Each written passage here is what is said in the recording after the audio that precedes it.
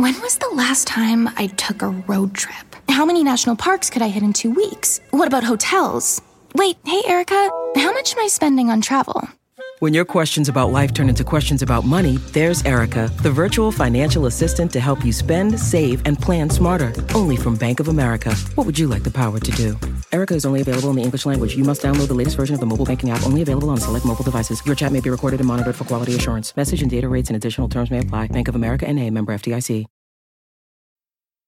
Freakonomics Radio is sponsored by FedEx. Small and medium businesses need happy customers. That's why FedEx offers picture proof of delivery, packageless and paperless returns, and weekend home delivery to 98% of the U.S. population on Saturday and over 50% on Sunday. See the FedEx service guide for delivery information. See what FedEx can do for your business. Absolutely, positively FedEx.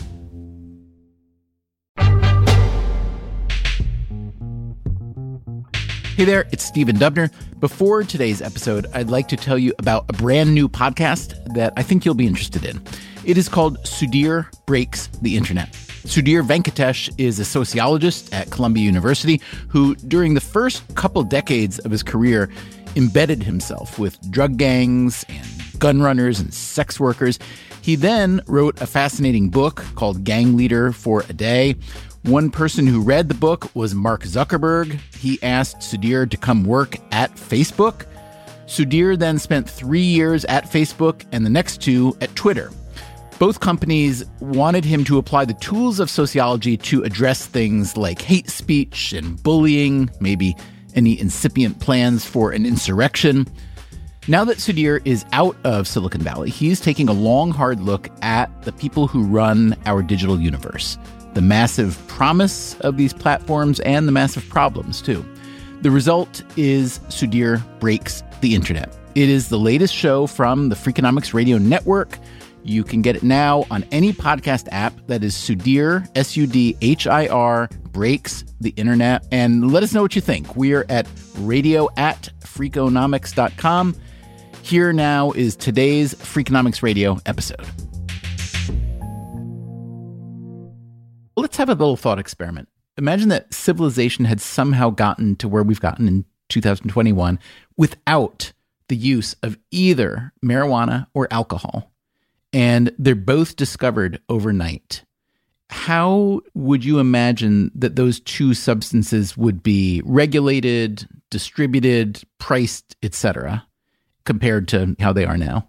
I think that's a great question. I think it would be hard if they were just discovered today not to treat them as equal. My opinion is it's more of a social construct. That is Catherine McLean. She is an economist at Temple University in Philadelphia. She researches substance use and mental health and how they intersect with government policy. You might call this a bit of me-search. Members of my family have suffered and continue to suffer from both mental illness and substance use. So I have seen the implications for families and individuals. So in our thought experiment, if McLean had to endorse either alcohol or marijuana? I think in this counterfactual world where both are discovered today and regulated similarly, I think I'd go with marijuana. Because why? My sense is that it is less correlated with a lot of adverse outcomes. And this is already in a context where the two substances are regulated quite differently. So if they were on an even playing field, if we'd be removing a lot of the criminal consequences and such, it would be hard for me to think about a case where a drug like marijuana that has different euphoric properties from alcohol, it's less likely to, of course, this is on averages. Individuals respond differently to different types of drugs. It's less associated with aggression, violence, these sorts of things. So that would be my opinion. Just to acknowledge any possible conflict of interest, let me ask, are you now or have you ever been a marijuana user? I have consumed marijuana in the past, yes. But you didn't inhale, I'm sure. And how would you describe your experience? I have used the product recreationally in the past. I would not call it unsuccessful, I guess. Today on Freakonomics Radio, as more and more states allow not only medical marijuana, but recreational use as well, Catherine McLean helps us move from thought experiment to real-world experiment. They reported less chronic pain, better self-assessed health. We look at some unintended consequences. Well, I think that's a bit of a loophole. And we try to extrapolate what we know so far about marijuana use to what we'd like to know. Extrapolation can be a bit of a dangerous tool.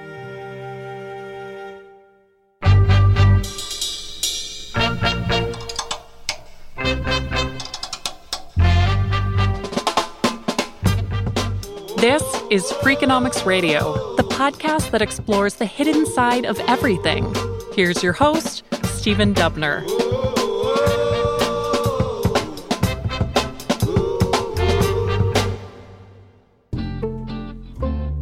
On the federal level, marijuana is still illegal in the U.S., but many states have either decriminalized it or made it legal for medicinal and even recreational use. California was the first state to allow medical use. That was in 1996.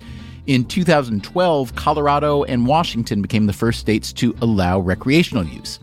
As of April 2021, marijuana has been declared fully legal in more than a dozen states, with many others allowing medical use only.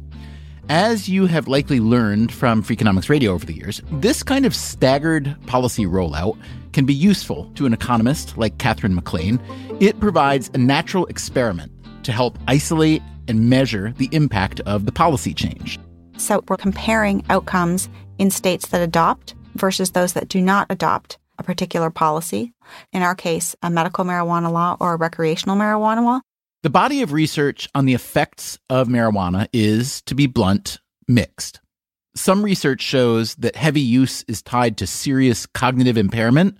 Some research shows that marijuana can reduce aggression, as McLean told us, and relieve chronic pain. But the truth is, we don't know nearly as much about the effects of marijuana as you might think. Why don't we know more? So currently in the U.S., marijuana is a Schedule I drug. That's according to the Drug Enforcement Administration. So that's alongside drugs like heroin.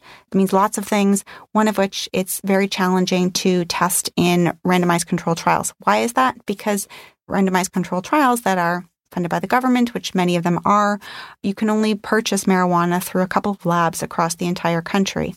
There's actually just one authorized grower of research-grade marijuana at the University of Mississippi, although the DEA says it plans to allow more.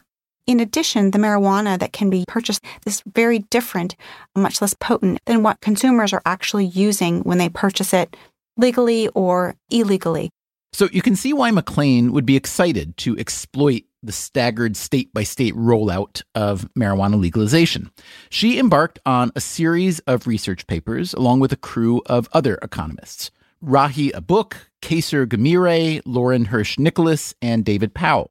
The idea was broadly the same for all of these papers, that marijuana can be used medically to treat many health conditions. They zeroed in on one particular demographic. What we do is we focus on older adults. Why older adults instead of younger adults or even teenagers? Older adults are more likely to have the health conditions for which marijuana is an effective treatment. They're also the population most likely to exit the labor market due to poor health.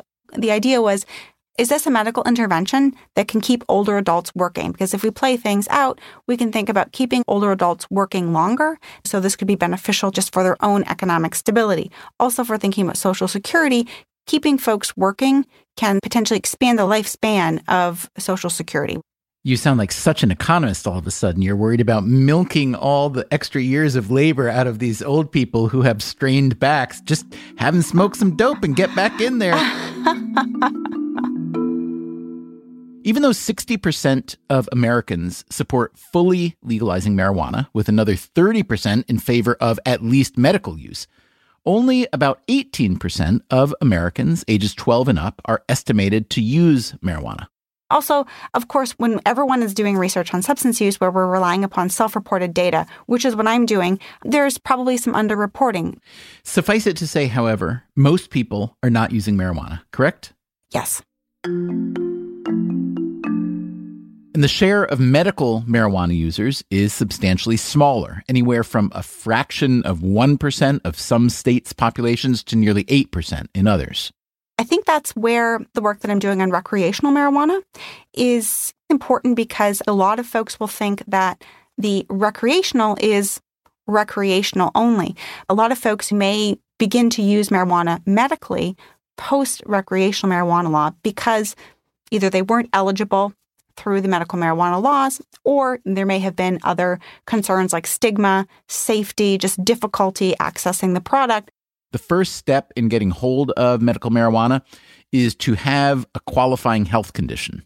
These can be things like chronic pain, cancer, arthritis, nausea, several mental health conditions like PTSD. But qualifying conditions vary from state to state.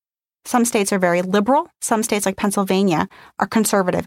There's also other barriers. For example, federal healthcare facilities, because marijuana is prohibited federally, they're not able to engage with marijuana as a medical product because they are a federal facility.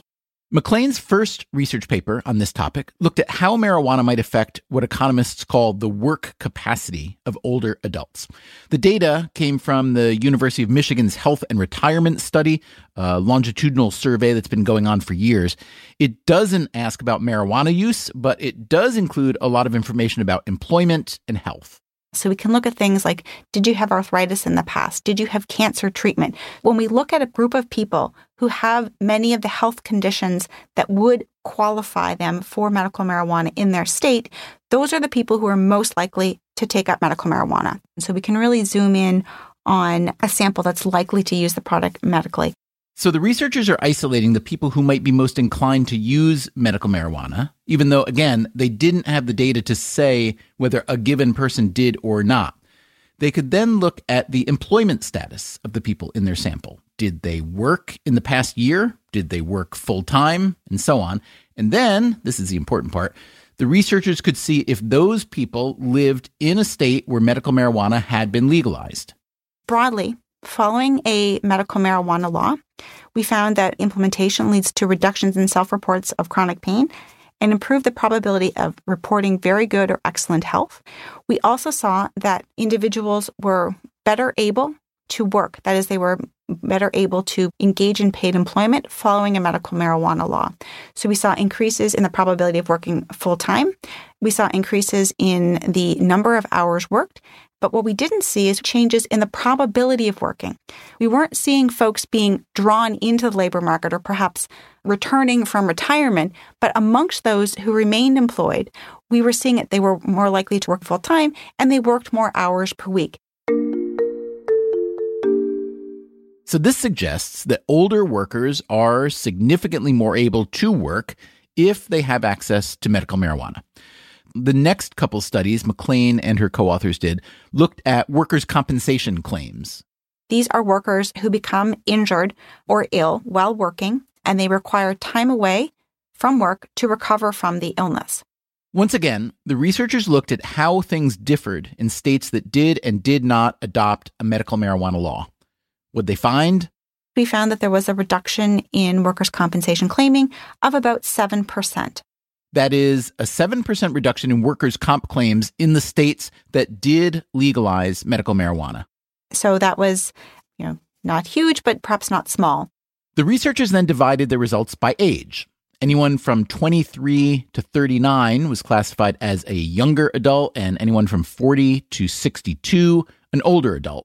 We found that the effects were concentrated amongst the older adults, where we saw about a 13% reduction in the probability of receiving workers' compensation income.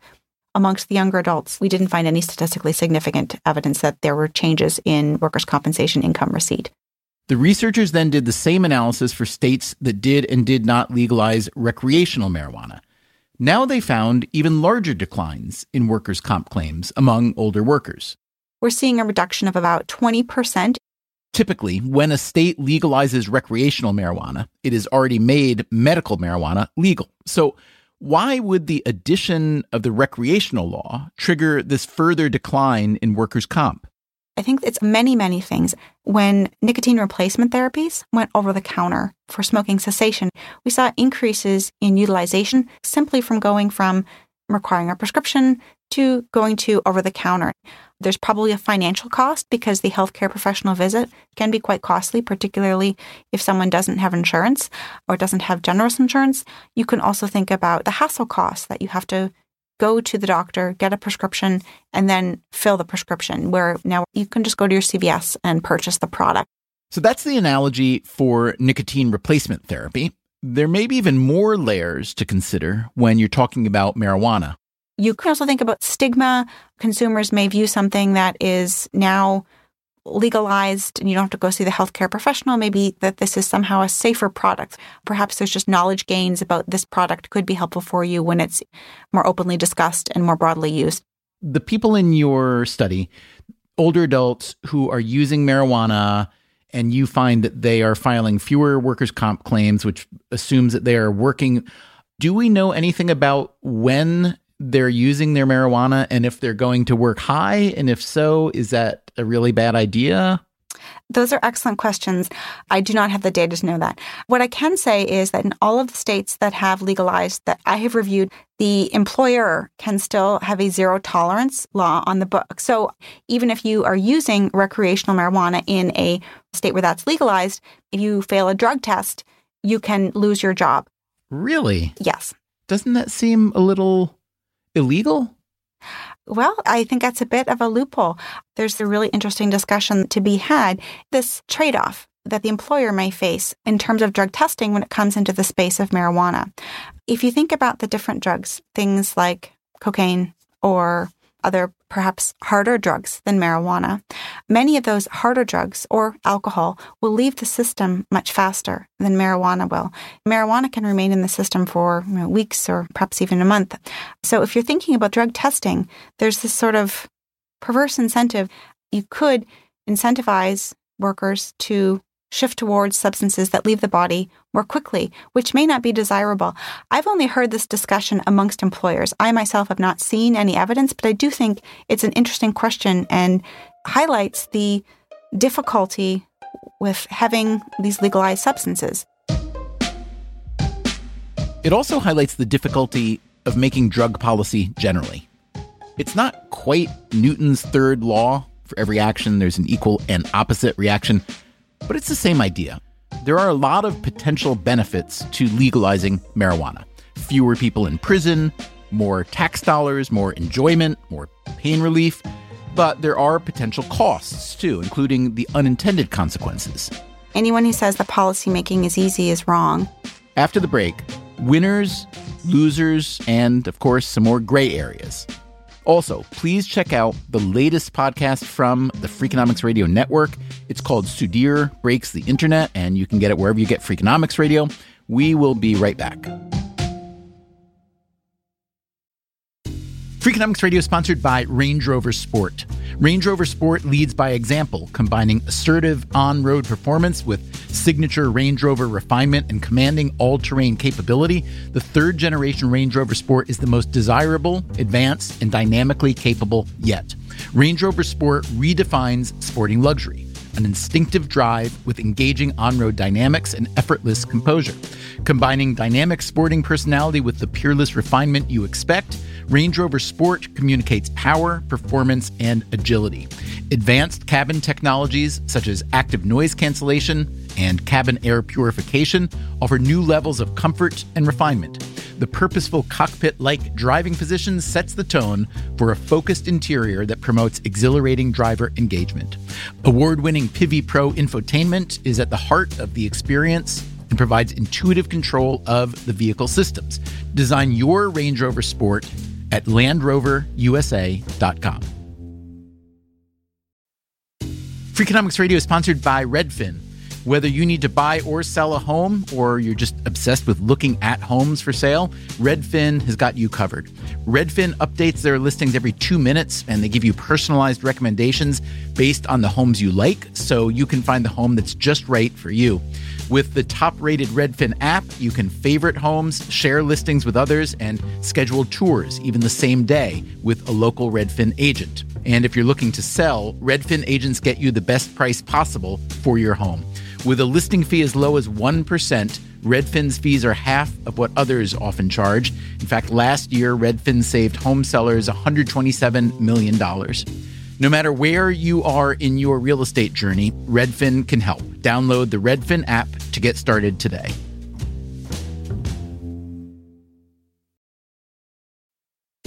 Freakonomics Radio is sponsored by Amica Insurance. Amica Insurance is all about empathy. They know your auto, home, and life insurance are more than just policies. Home insurance is about protecting the life you've built. Auto insurance is there to protect you on the road ahead. That's why Amica takes a consultative approach to help protect what matters most to you. They are a customer-owned insurance company that puts your needs first, and their representatives are available 24/7 for claim-related matters. As Amica says, empathy is our best policy.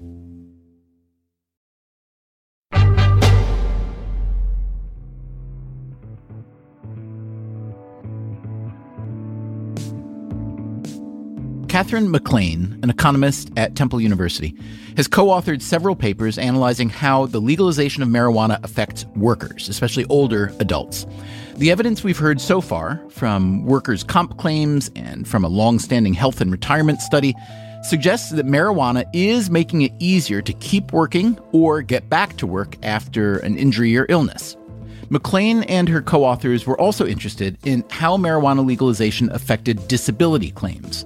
They looked at two benefits programs administered by the Social Security Administration, SSDI, or Social Security Disability Insurance, and SSI, or Supplemental Security Income.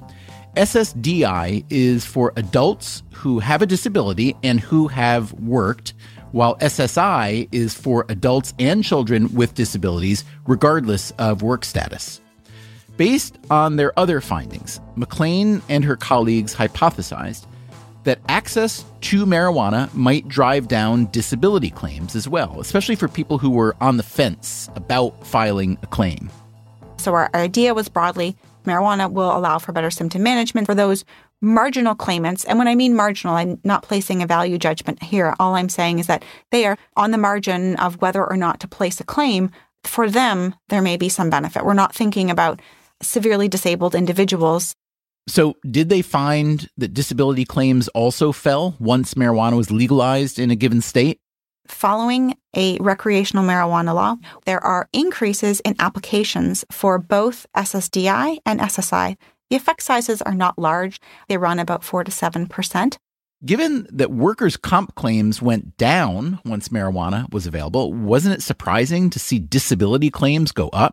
It was a bit surprising, I will certainly say. But while disability claims rose after marijuana legalization, when we look at the new awards, so those are the applications that are deemed legitimate, we really don't see much change in the new beneficiaries. In other words, most of these new applications didn't land an actual benefit. Still, why would SSDI and SSI claims rise with marijuana legalization while workers' comp claims fell? There's a literature suggesting that, in particular, SSDI has become a substitute for paid employment for some workers. And what we're thinking is that the costs and benefits that come with applying for SSDI and SSI are sort of tilted in the favor of an application following a recreational marijuana law. It could also be that marijuana wasn't as helpful to people applying for disability claims. Maybe marijuana just doesn't help those who need these benefits. Perhaps they are not effective therapeutic substitutes for the specific health conditions. In the broadest sense, when you look at these laws and what happens on the dimensions that you're examining, who would you describe as being the winners and losers of that legislation? Anyone who says that policymaking is easy is wrong. It's hard. With any policy, there are always winners and losers. I think within the context of what we're thinking about, the winners are individuals who, through the legalization of the product, medical or recreational, are able to use a product to better meet their health conditions, the symptoms associated with their health conditions, things like chronic pain, mental health, particularly in the space of workers' compensation. Many of the conditions that lead to workers' compensation are related to things like strains. And marijuana, while we are not claiming in any of our papers that marijuana is going to improve your health, what we are saying it is potentially going to allow some individuals to better manage symptoms associated with things like chronic pain. Now, some other winners might be individuals who will use the product recreationally and enjoy the product. What about employers? I would think that the workers' comp finding is good news for employers, yes? I would think so, yes. Okay, but I would think that since you are an economist, what you really want to do here is say, hey, look, this is the effect of marijuana legalization on one narrow but important outcome, meaning workers' comp. If you take this effect and aggregate it across the country, let's say, and even backdate it 20 years, this is how many billions of dollars could have been saved from insurers, firms, and governments. Aren't you tempted to put a number on that? I would be tempted if I was focusing on the whole population. We were just more interested in the idea of work capacity and older adults in particular. So when you look at the full population, are you successful in putting any kind of number on the cost savings of legalized marijuana? I don't think I would be for recreational yet because we really haven't looked at the younger adults. This is something that is very salient about both types of laws, the recreational and the medical laws, is that different groups are going to be using the products differently. So I think that question is something that I hope someone answers. Maybe we'll circle back to this at some point.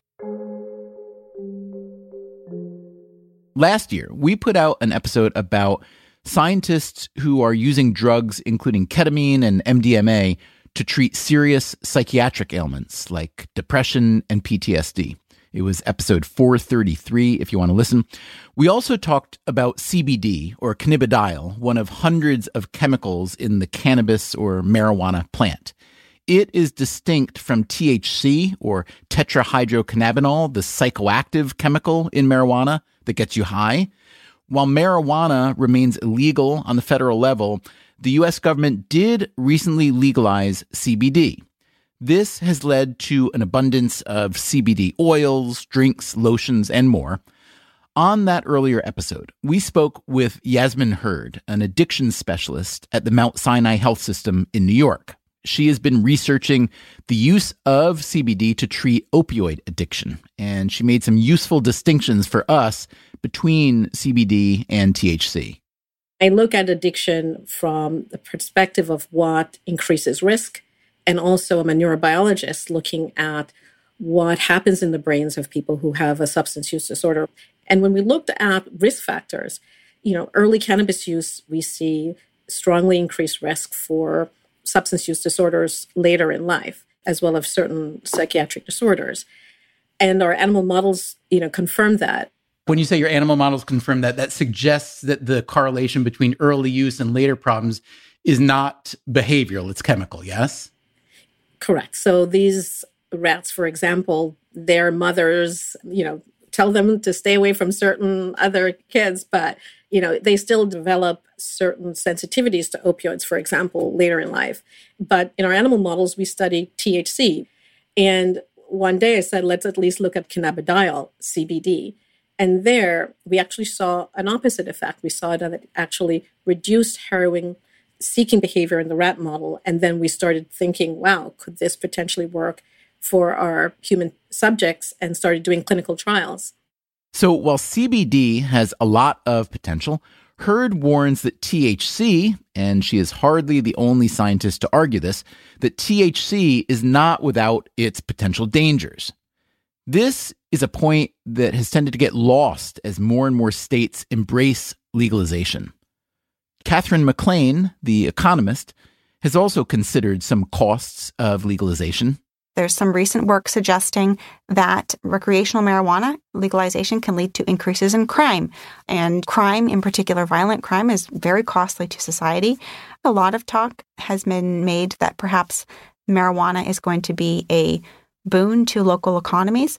I think the jury is still out on that. You really have to think about all of the products that are related. That is, if you can now use marijuana, are you going to reduce using alcohol, both of which are taxed by the government? And how that's going to flesh out, it's not entirely clear. So, having heard the results of your research, let me ask you about another potential unintended consequence of marijuana legalization. My layperson's mind would think, well, if you legalize marijuana, presumably a lot of people who might otherwise be using and abusing opioids, especially for pain relief, might instead use marijuana, and that the health outcomes would likely be much better.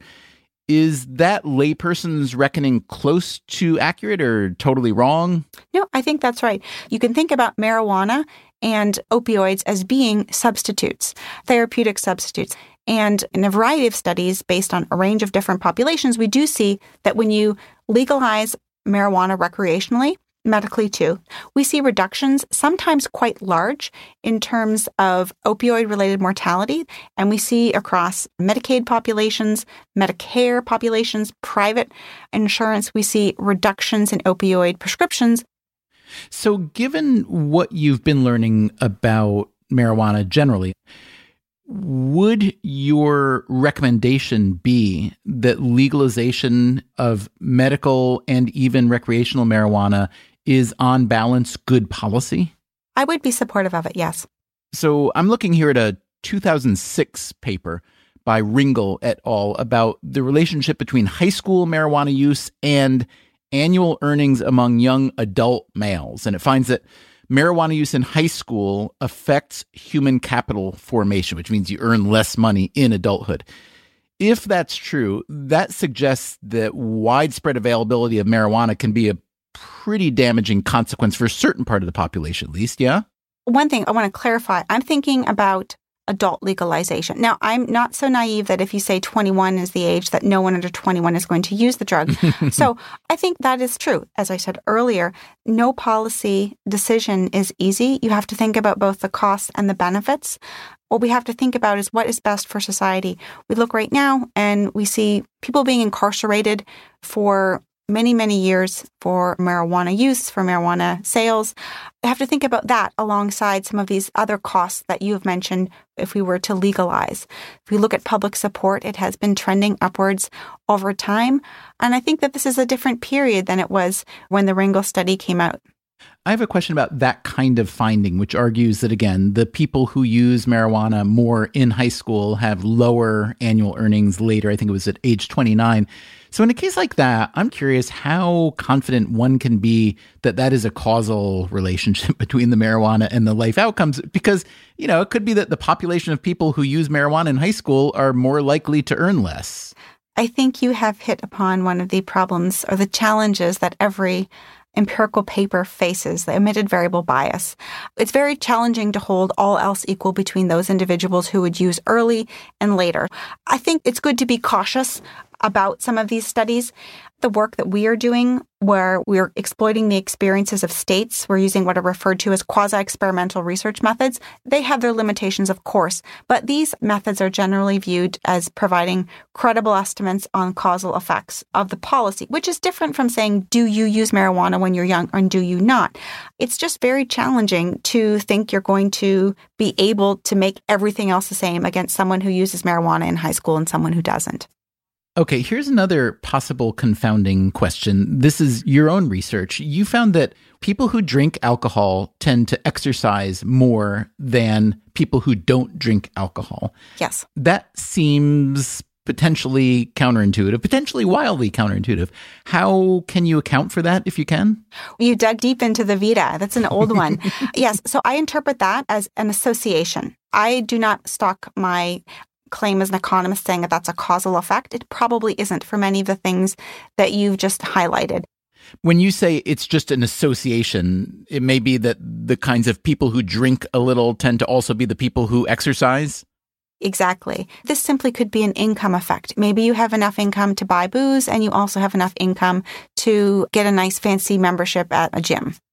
But the reason that caught my eye was because I have a doctor friend who tells me that her most serious patients, the ones who have the most serious conditions, are ones who drink a lot, which is not surprising because we know that alcohol consumption has a lot of health deficits.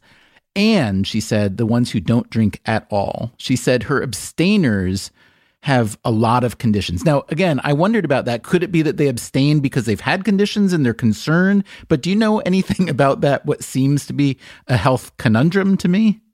I think that your doctor friend is very wise. I think you're right. So you can think about these two groups. There could be the very heavy drinkers, and certainly this is not good for your health. You can also think about the abstainers. You have to think about why are they abstaining? Maybe they're abstaining because they had severe alcohol use disorders in the past, and this has led to health conditions. Or a family history. Sure. Or maybe they just are unhealthy in general. Maybe they have a lot of complex health conditions that perhaps they're not allowed to drink.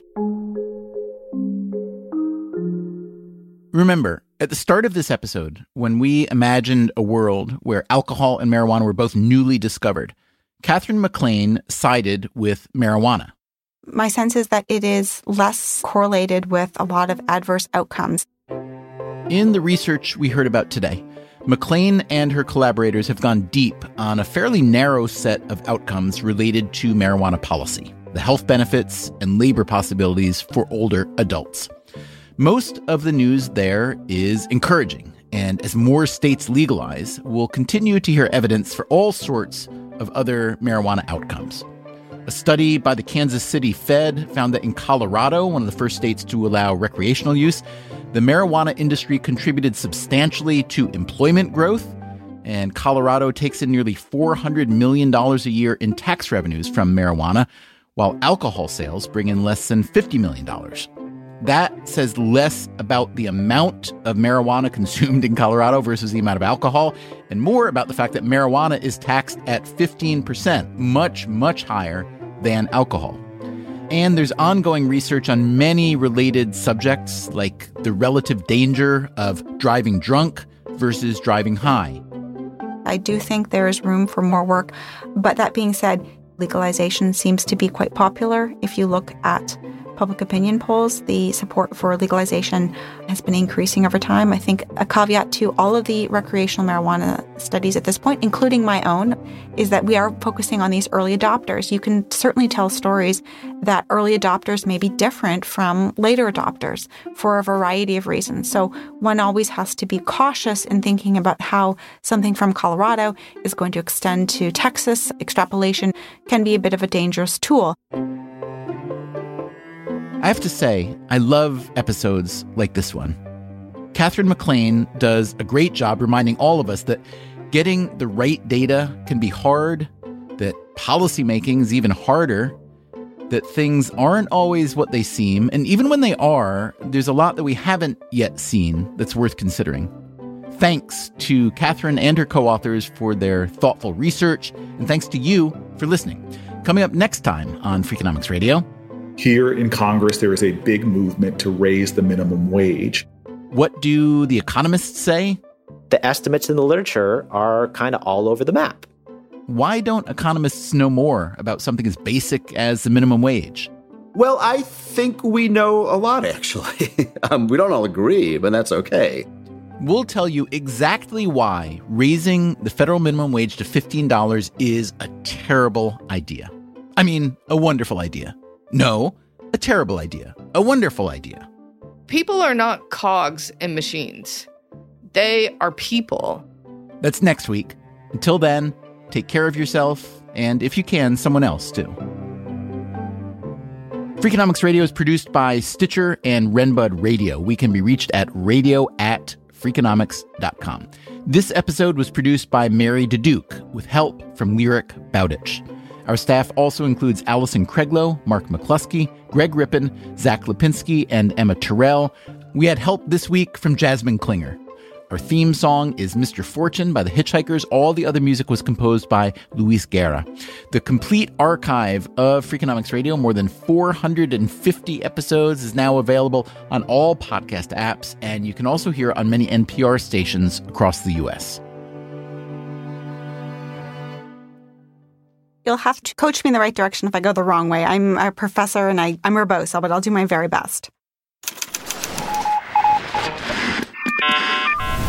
The Freakonomics Radio Network. Stitcher. Angie's List is now Angie, and we've heard a lot of theories about why. I thought it was an eco move. Fewer words, less paper. No, it was so you could say it faster. No, it's to be more iconic. Must be a tech thing. But those aren't quite right. It's because now you can compare upfront prices, book a service instantly, and even get your project handled from start to finish. Sounds easy. It is, and it makes us so much more than just a list. Get started at Angie.com. That's ANGI, or download the app today. Have you ever spotted McDonald's hot, crispy fries right as they're being scooped into the carton? And time just stands still. Ba-da-ba-ba-ba. Shopify is the global commerce platform that helps you sell at every stage of your business. With the internet's best converting checkout, 36% better on average compared to other leading commerce platforms, Shopify helps you turn browsers into buyers. In fact, Shopify powers 10% of all e-commerce in the U.S. Sign up for a $1 per month trial period at shopify.com/podcastfree. All lowercase, shopify.com/podcastfree, shopify.com/podcastfree.